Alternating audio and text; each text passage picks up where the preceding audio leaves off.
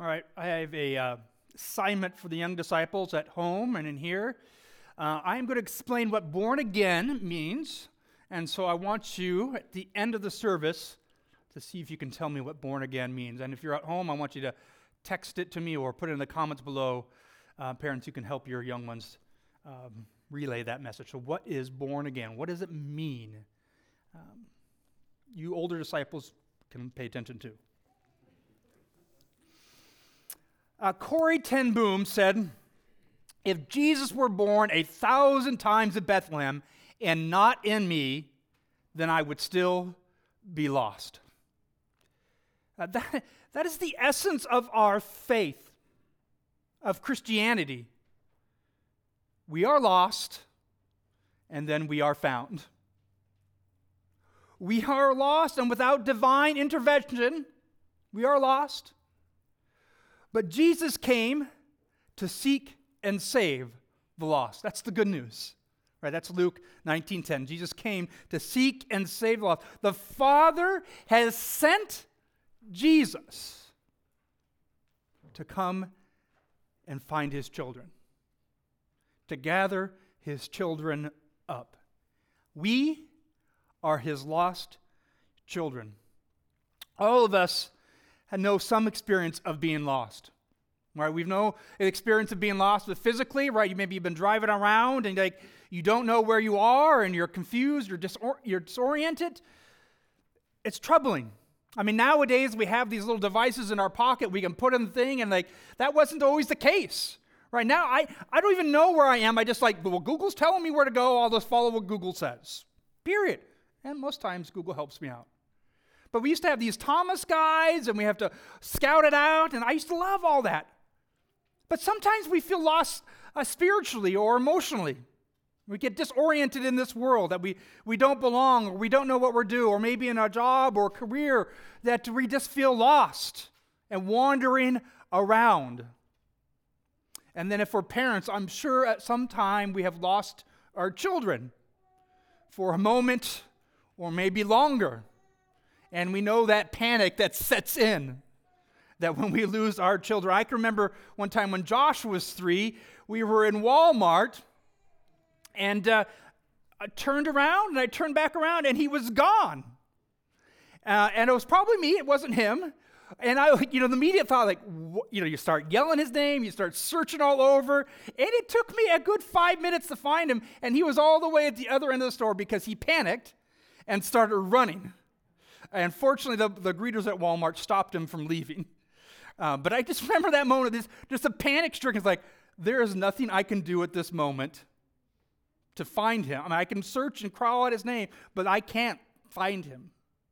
And there was panic in my heart. This is the heart of God. God is not panicked, though, but he is in a relentless pursuit of his children who keep running away from him. He knows us, and he knows where to find us, and he is relentless in this pursuit. To understand the passage today, we have to go back just a few verses in chapter 2. Right, last week we talked about Jesus' zeal and his zeal for proper worship. And that's where he turned over the tables in the temple, and he drove out the cattle and the oxen and the animals out of the temple, right, to get people, this is the proper place to worship and allow people access to worship God with this proper worship. And he said this last thing in chapter 2, which is really a segue into this chapter today. So John 2, 23-25. Now when he was in Jerusalem at the Passover feast, many believed in his name when they saw the signs that he was doing. So they saw what he was doing, saw the actions he was doing. So they believed in him. And that, I wouldn't say that is like they understood who he was, but they're like, oh, this guy's interesting. We're following him for a moment. But Jesus, on his part, did not entrust himself to them, partly because they believed because of what they saw. Because he knew that all people needed no one to bear witness about man, for he himself knew what was in man. Jesus knows the lostness of every one of our hearts. He knows every one of us is lost. Even those like, oh, yeah, your signs are interesting. He knows that we are lost. He knows that we're in spiritual ignorance, and he knows that we're in spiritual darkness. He knows. We don't have to reveal it to him. Although, I think at sometimes we feel the necessary to reveal it to everyone else and to him, that we are in spiritual darkness. And so we open our mouths and we speak. Right? Proverbs 18:2 says this, "A fool takes no pleasure in understanding, but only in expressing his opinion." I mean, what a great, is that not the proverb of the day? Right? We don't want to actually understand things. We just want to express our opinions. And where Scripture says that's a spiritually dark person. That's a fool. That is not one that is following God. Proverbs 12:23, "A prudent man conceals knowledge, but the heart of the fool proclaims folly." This eagerness, right, to share our lostness, our spiritual darkness when we speak. God doesn't need us to speak. He knows our hearts. Our words just reveal our hearts. And this is the segue in which we now enter Nicodemus. A person in spiritual darkness and a fool. John 3:1-2.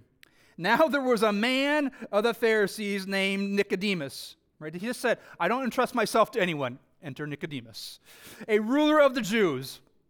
This man came to Jesus by night and said to him, 'Rabbi, we know that you're a teacher come from God, for no one could do these signs that you do unless God is with him.'"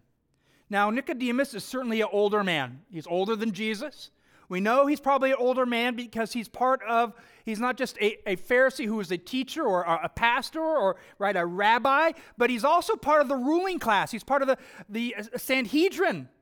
So he's like an elder of a church, but even more, he's like a senator of the Israelites. That's a terrible imagery nowadays as we think about what senators are in our minds. But this is who he is. He has great standing. He is an elder and a person that has influence, and he does know the Scriptures, and he ought to know it better than everyone else. And he does.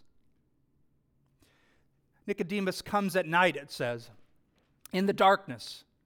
But he's not hiding from the rest of the Pharisees. Sometimes many people do, he does this because he's hiding from the rest of the Pharisees. We know that he probably not, because he actually says, "We know," when he addresses Jesus. So he is actually probably sent by the rest of the Pharisees. Hey, go check out this man who just did this in the temple. Go find out. This is interesting. We want you to go figure out what's going on with him.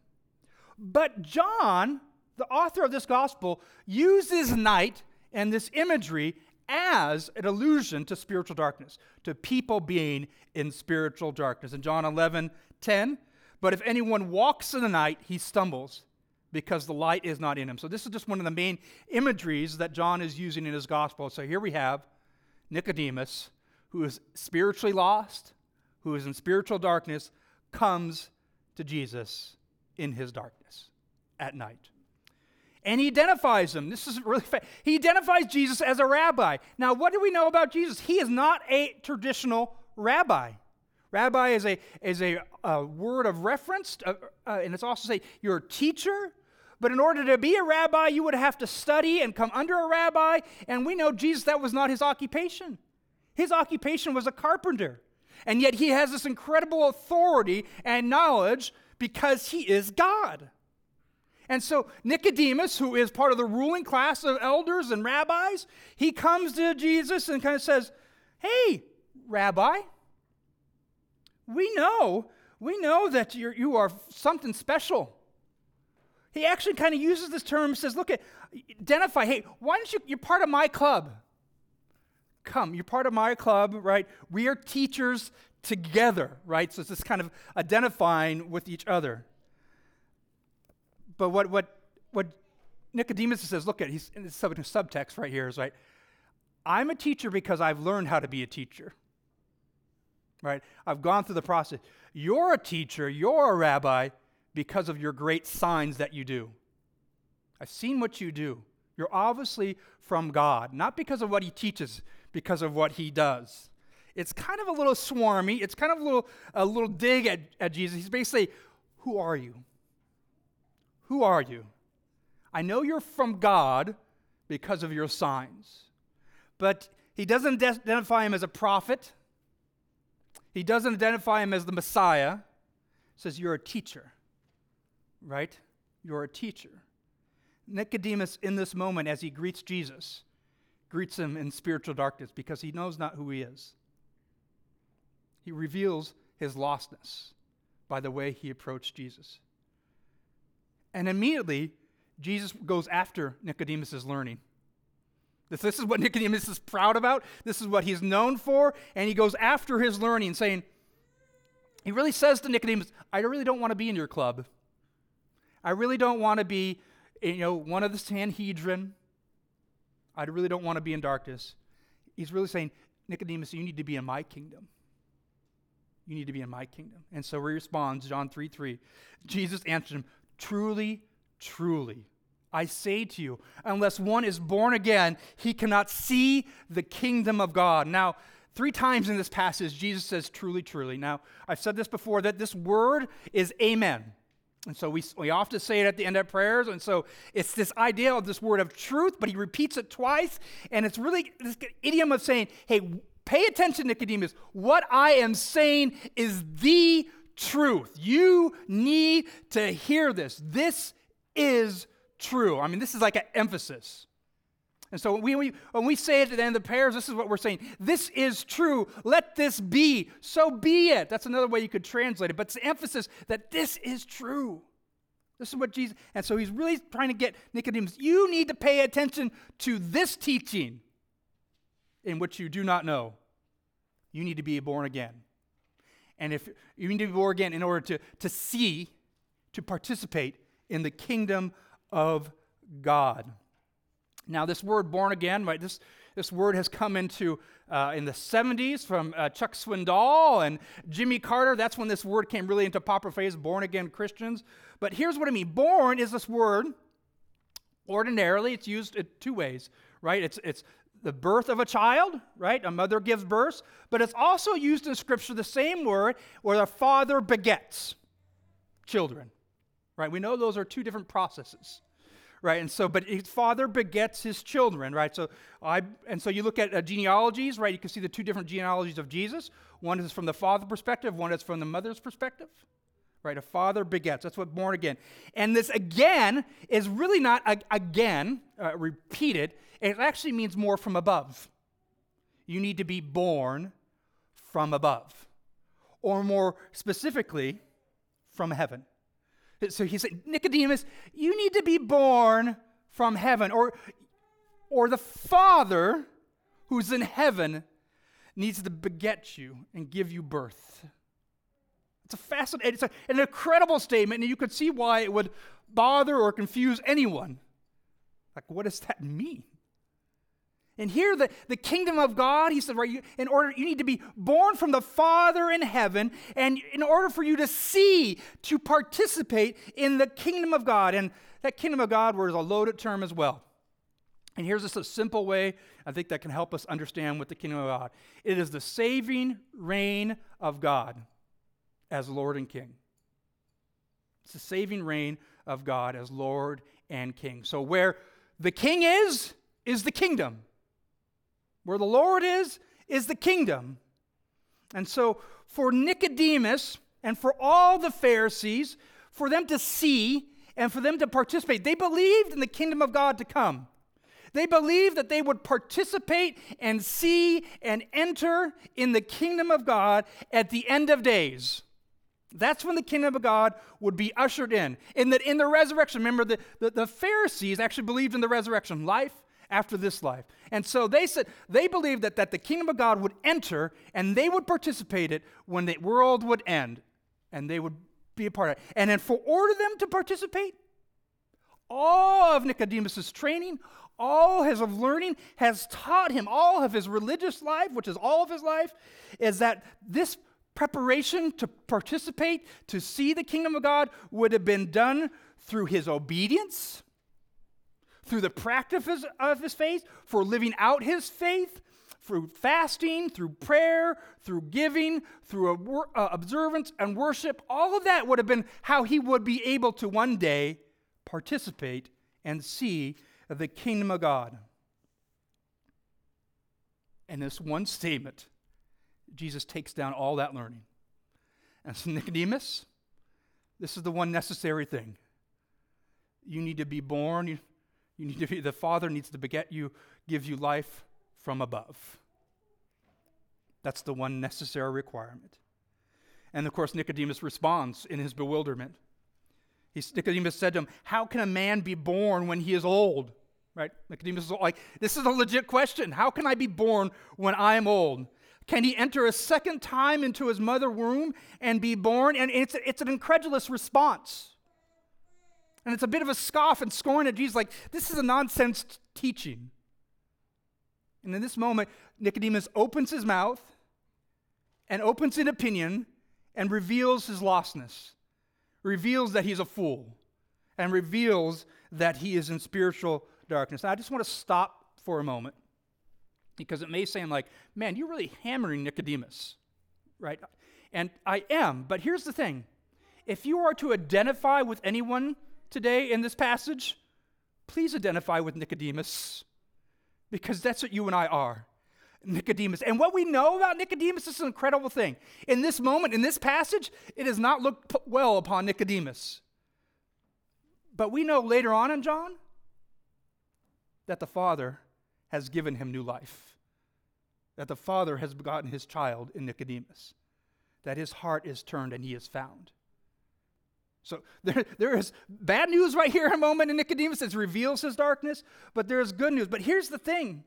I think we all identify, right? We reveal our darkness and reveal our opinions and reveal our foolishness when we open our mouth and speak things that we do not know, especially about our faith. We are a people that are quick to reveal our spiritual darkness. And James 1:19 says, know this, my beloved brothers, let every person be quick to hear, slow to speak, and slow to anger. So even in this passage today, we've heard it before. We know this story. I know what it means to be born again. Slow down. Slow down. Slow down. God is going to give you life. God is going to reveal something to you through his Spirit today.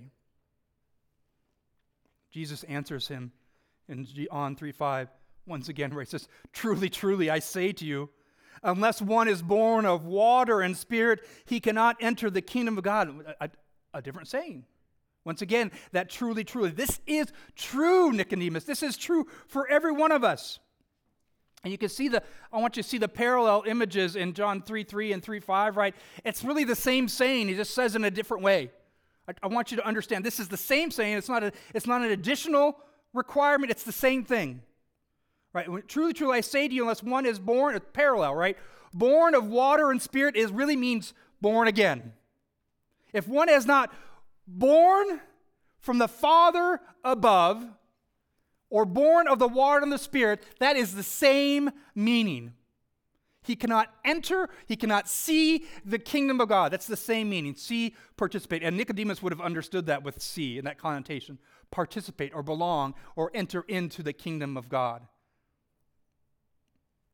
It's quick to think, like we think of this additional requirement maybe of water, right? And this water and Spirit. And it's a capital S, by the way. Born of the Spirit. We think of, wow, this must be baptism. And what I would say is that baptism is not the primary allusion in this passion. It is a secondary one. It is a secondary one. But it is not the primary one, or it's not the one that Nicodemus would have understood, and so Jesus wouldn't have spoken unless Nicodemus would have understood that. Because you and I know in Scripture, we are not, in this passage, we are not saved by our obedience to the rite of baptism. The symbol of baptism is tied to being born from above. We are not saved, we are not born again, we are not begotten as children from a profession of faith. We are not born from above by the obedience of our faith. We are not born from above by the acts of our faith. Those are all the ways of Nicodemus. This is how he would have thought. All of those things, profession of faith, obedience of faith, acts of faith, those are all fruits of being born from above. Those are all things that I would think eventually are necessary. They're a profession of faith. Those are things that are important.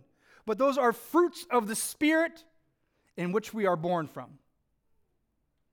And so what this water and Spirit is a direct tie to, how is it tied to the Old Testament? Because Jesus is referring to an Old Testament connection. And it's used multiple times, but there's one passage which is really important to connect it to. But it's used multiple times. And it's in the culmination of God's covenantal promises in the Old Testament. God connects water, being born of the water and the Spirit. And it's in Ezekiel 36, 25 to 27. Hear it clearly. This is what Jesus is alluding to. And it's something that Nicodemus would have known. This is what, they would have known this passage clearly, because it is God's covenantal promise to his people, clarified.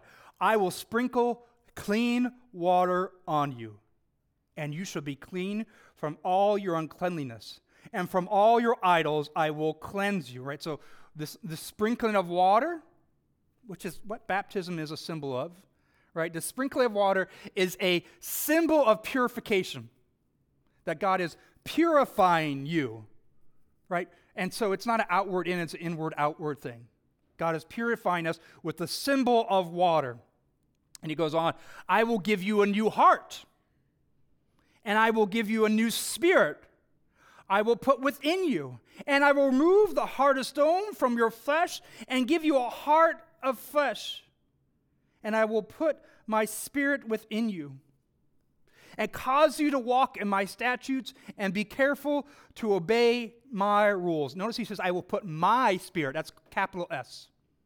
He gives us a new spirit, which is ours, and he puts his spirit within us.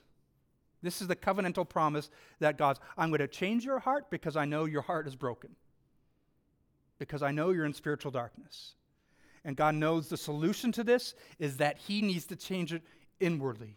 And he knows I need to get his spirit is what does this. Which is what we just read, being born again. Being born from the Father above with the Holy Spirit. With a water as a symbol, and that it cleanses us. This is a really important thing that we just sang it today, right? The holiness, right? Holiness is not in my actions in which I do, but holiness is Christ in me. It is the living Spirit that's the holiness that resides in me, not in my outward actions that give me holiness. It's not in the outward actions that purify me. This is really important things because the church has really misspoken or misled about this for a long time, particularly on sexual purity. Sexual purity, we've kind of taught people to be sexually pure, and you're sexually pure if you're just abstinent of all those sexual behaviors outside of marriage. But the problem is, none of us were pure. None of us are pure just because you abstain from sexual activity outside of marriage. Because the problem wasn't the outward act. The problem with our purity and our holiness was our broken heart. And every aspect of ourselves is broken. We are lost. We are fools. And this is why God says, I have to give you a new heart. I have to give you my spirit. And this is why he begins to change us from the inside out. The gospel truth is not our outward acts that make us pure, is that God makes us pure. And why this is good news is because sinners, which we are, can be made pure by God. Sinners cannot be made pure by any offering, by any obedience, only by God. That's the gospel truth. That is the good news. This is God's, and God is the one that regenerates our personhood. He regenerates our character. He resurrects us. And any pure actions that come out of us are the budding of his fruit and his spirit in us. This is truth. So this is an incredible news. So this is why God's like, all your actions can be forgiven because God is the one that can do it. And God is the one that can change. And God doesn't just forgive, he begins to change us and our actions and our thoughts and our character through our heart. A new heart and a new purity. And Jesus applies this passage from Ezekiel to this imagery of being born or begotten from the Father above by his Spirit alone. And in this passage, you just begin to see, there it is, the Trinity, clear as day. You are born again from nothing else but by the Father's will, by giving his Spirit to you. We get this passage, this promise in Joel 2, which is 28, which is actually quoted in Acts 2. And it shall come to pass afterward that I will pour out my Spirit on all flesh. That God will fulfill his promise in Ezekiel. This is to further with our understanding of being born again, right? To understand that being born again by being born from above. This is really, instead of being born again, this is being born from above. Just understand it because God gives us his Spirit. And then you remember the prologue in John? This is what seals this fate and what born again means. The prologue in John, that it's the Father begetting his children by his will. John 1:12-13.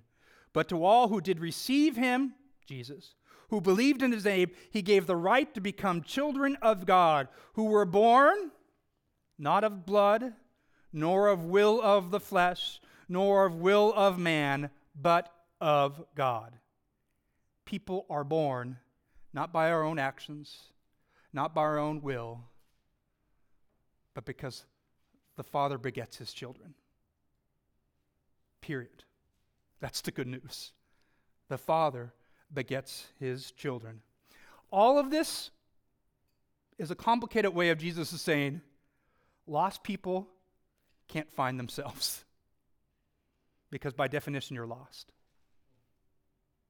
Children can't give birth to themselves. It's not possible. They're children. They need someone else to help this. You can't save yourself. Only God can do these things. Only God creates life. Period. All life. Physical life. Only God creates. Only God creates new spiritual life, everlasting life. Only God gives that. Only God gives birth to his children.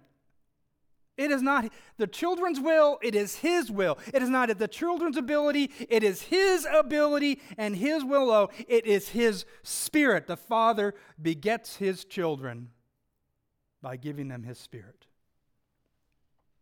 And John 3:6-8 says, Jesus goes on to say, that which is born of the flesh is flesh, and that is which born of the Spirit is spirit. And Jesus is not using the flesh as Paul uses it, as saying sinfulness. He's just saying humanity. What is born of humans is humans. Like humans beget humans. Lost people beget lost people. That's what they do. But the Spirit begets found people. Do not marvel that I said to you, Nicodemus, you must be born again, or you must be born from above.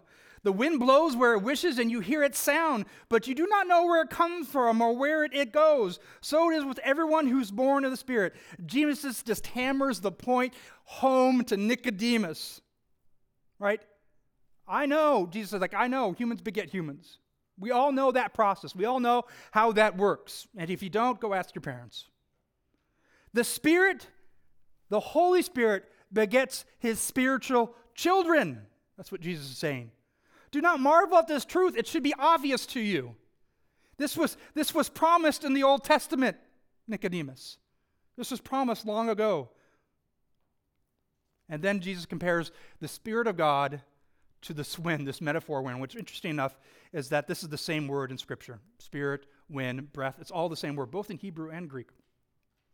And what does he say? He says, you can't control the Spirit of God, just like you can't control the wind. But you know what you can do? You can detect it. You can detect wind, right? You know when it's windy. Hair blows around, you get pushed around, leaves go all over your yard. I mean, you see the evidence of the wind, but you don't control it.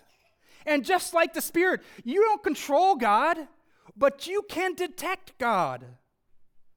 You can see evidence of the Spirit moving in yourself and those around you. What's interesting is the next passage in Ezekiel 36, this covenantal promise that God gives a new spirit and new life and a new heart. You know what the next passage is in Ezekiel 37? It's the valley of dry bones. Right, this imagery that he gives this vision to Ezekiel, where all these dead people are just skeletons, and God breathes out and speaks out, and they become alive, because that's how people come alive.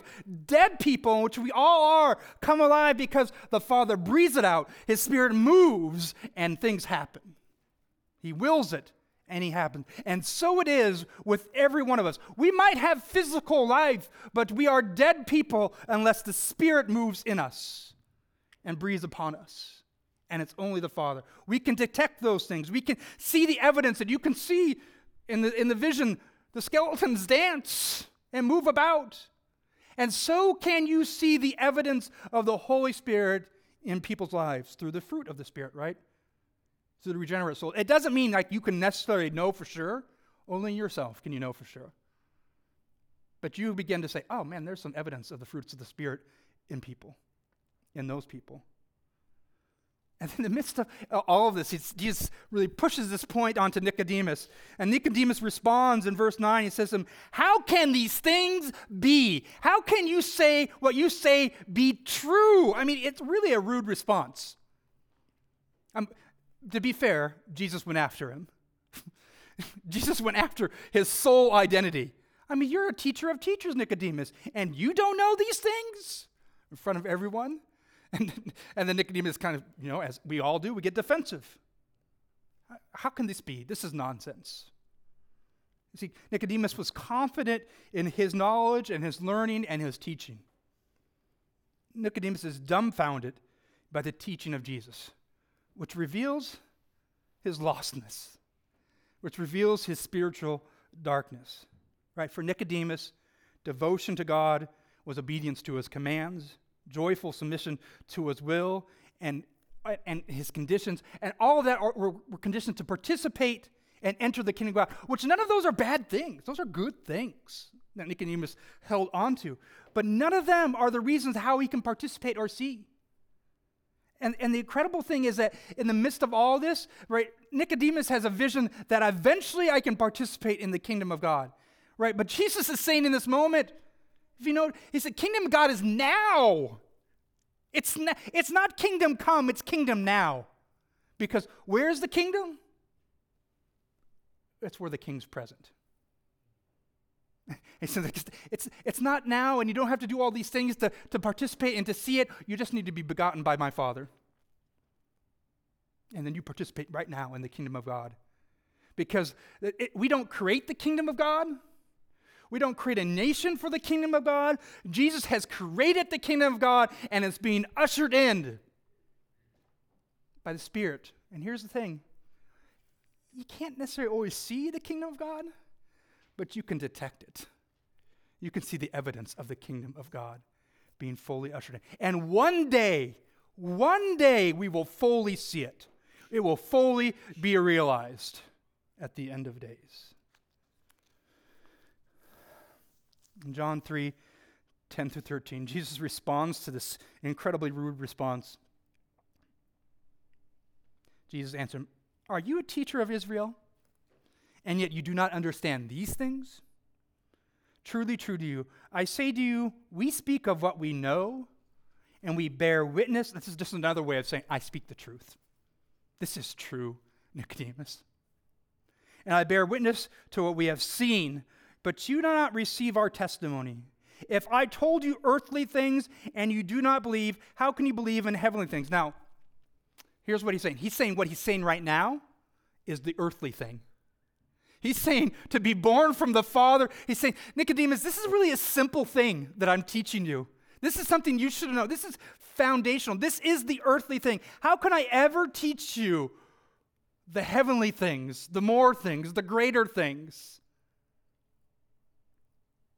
It goes right after Nicodemus. Jesus is pointing to him. Nicodemus, this was revealed in Scripture and you're lost. You do not know. You need to be born from above, like everyone else does. Brothers and sisters, this is the gospel truth that Jesus speaks to Nicodemus. He's speaking to us today. In 1 Peter 1:3, Peter says it this way, "Blessed be the God, the Father of our Lord Jesus Christ, according to his great mercy.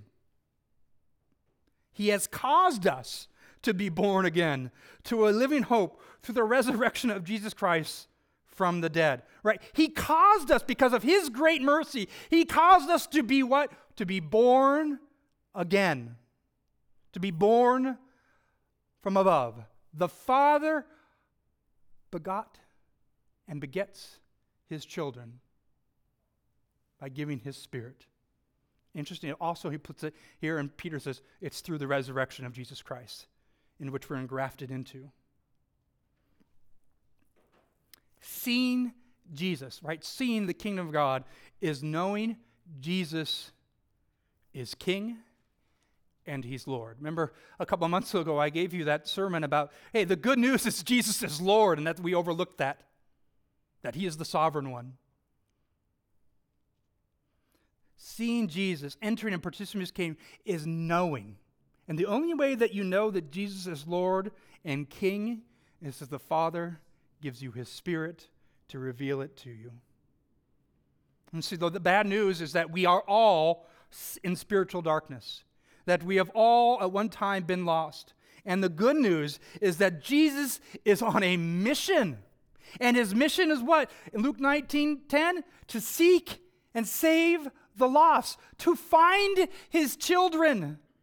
This is his mission, which the Father's promised this long ago, that he will do this, that he will beget his children, give life to his children through the giving of his Holy Spirit. You and I cannot make anyone know or see or fall in love with Jesus. You and I cannot make ourselves know, see, or fall in love with Jesus. You can't make yourself do it. But here's what you can do. We can pray. We can pray. We are called to proclaim this good news, in which Jesus does as well. Right? And because I know the after effect, I am sure that Jesus interceded for Nicodemus, that he prayed to his Father. This one, I found him. Give him life. We can pray. You can't give birth, and you can't give life, and you can't have your children know Jesus unless the Father gives it to them. But you can ask. You can be in that intimate relationship with God, and you can ask. And I don't know if he'll grant it or not, but he is the only one. You can ask for your friends and your neighbors, people in your community, the people that you can enter. You can ask God, Lord, find this child of yours. Give them life. We're all called to proclaim it. We're all called to live out that character and the fruits of the Spirit. But only the Father gives life from above. Speak and tell them the good news. Live out the good news, but pray for the Spirit in their lives. Pray for the Spirit to continue to transform you in your life as well, too. You and I cannot love Jesus unless he loves us first. More specifically, unless he loves us into being his children. Jesus loves everyone. Everyone gets Jesus' love. But there is a covenantal love that he gives his children. I want to go back to that passage of James 1:19, and I want to read the other verses attached to it. Because we talked a little bit how it reveals our spiritual darkness, right? Know this, my beloved brothers, my beloved covenantal love, my beloved siblings in the Lord. Let every person be quick to hear, slow to speak, and slow to anger. Why? Because we don't want to reveal our lostness. Or because it's also the kind and loving thing to do. For the anger of man does not produce the righteousness of God. Righteousness of God is in right relationship with God. Really, you could just fill in the blanks here. Whatever of man does not produce the righteousness of God. Here it's just anger. Your good works, your conceivedness of holiness in you does not produce the righteousness of God. Only God's righteousness produces his righteousness. Only God produces his holiness in you. And it's not you, it's his Spirit, it's him in which he ties us to. And then it goes on in verse 21. Therefore, because only God does this, put away all filthiness and rampant wickedness and receive with meekness. And that was something we forget, right? We just say, okay, wickedness we'll put away, right? But meekness, receive with meekness the implanted word, which is able to save your souls. The implanted word.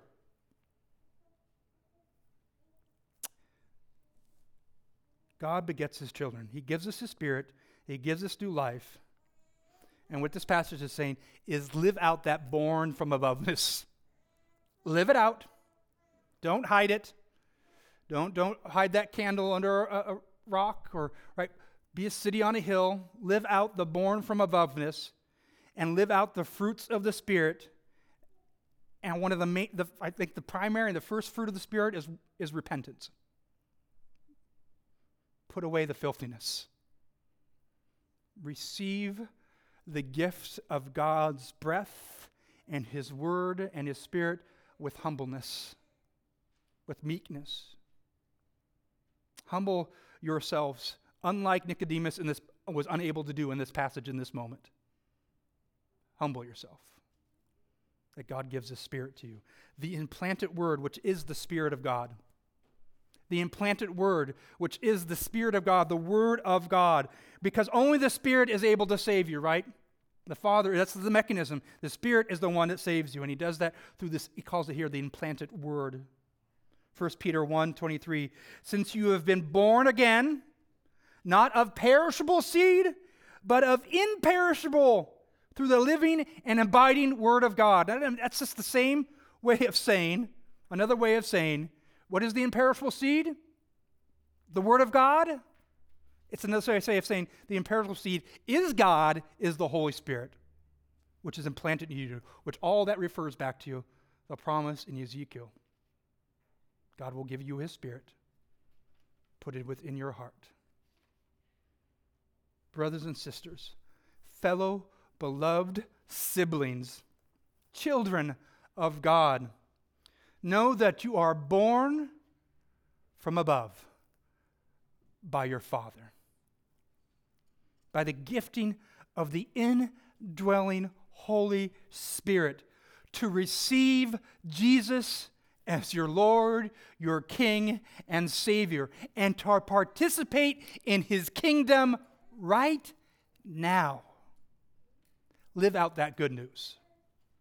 Bear his fruit. Bear the fruit that you are born from above. Child of God. Let us pray. Gracious Father, I am so thankful for this news, for this reminder, for this helpful understanding that it's not me, Lord.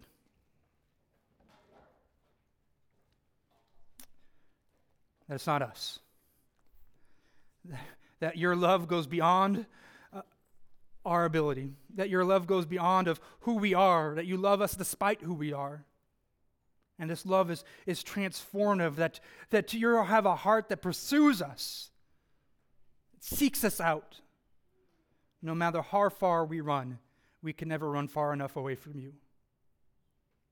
I'm thankful that the salvation is not yet to come, but it begins now. And it's not finalized, but it's a work that's within us.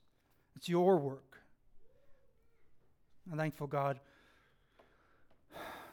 that you are one that don't hide from darkness, that you don't hide from people hiding from you, that you pursue us.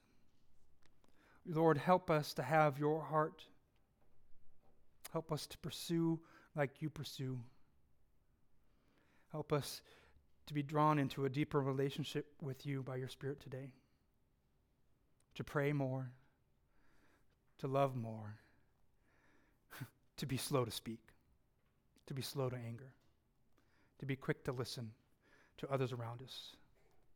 so they know your love and they know your truth. Lord, reveal to us today who we do need to pray for, who we need you to speak out to. Open up our hearts and minds this week to realize the people before us that are lost and proclaim your good news. And Lord, we pray for them that they may receive, that you may give them new life from above, and you may find your children. We pray this in Jesus' name, and all God's people said, amen.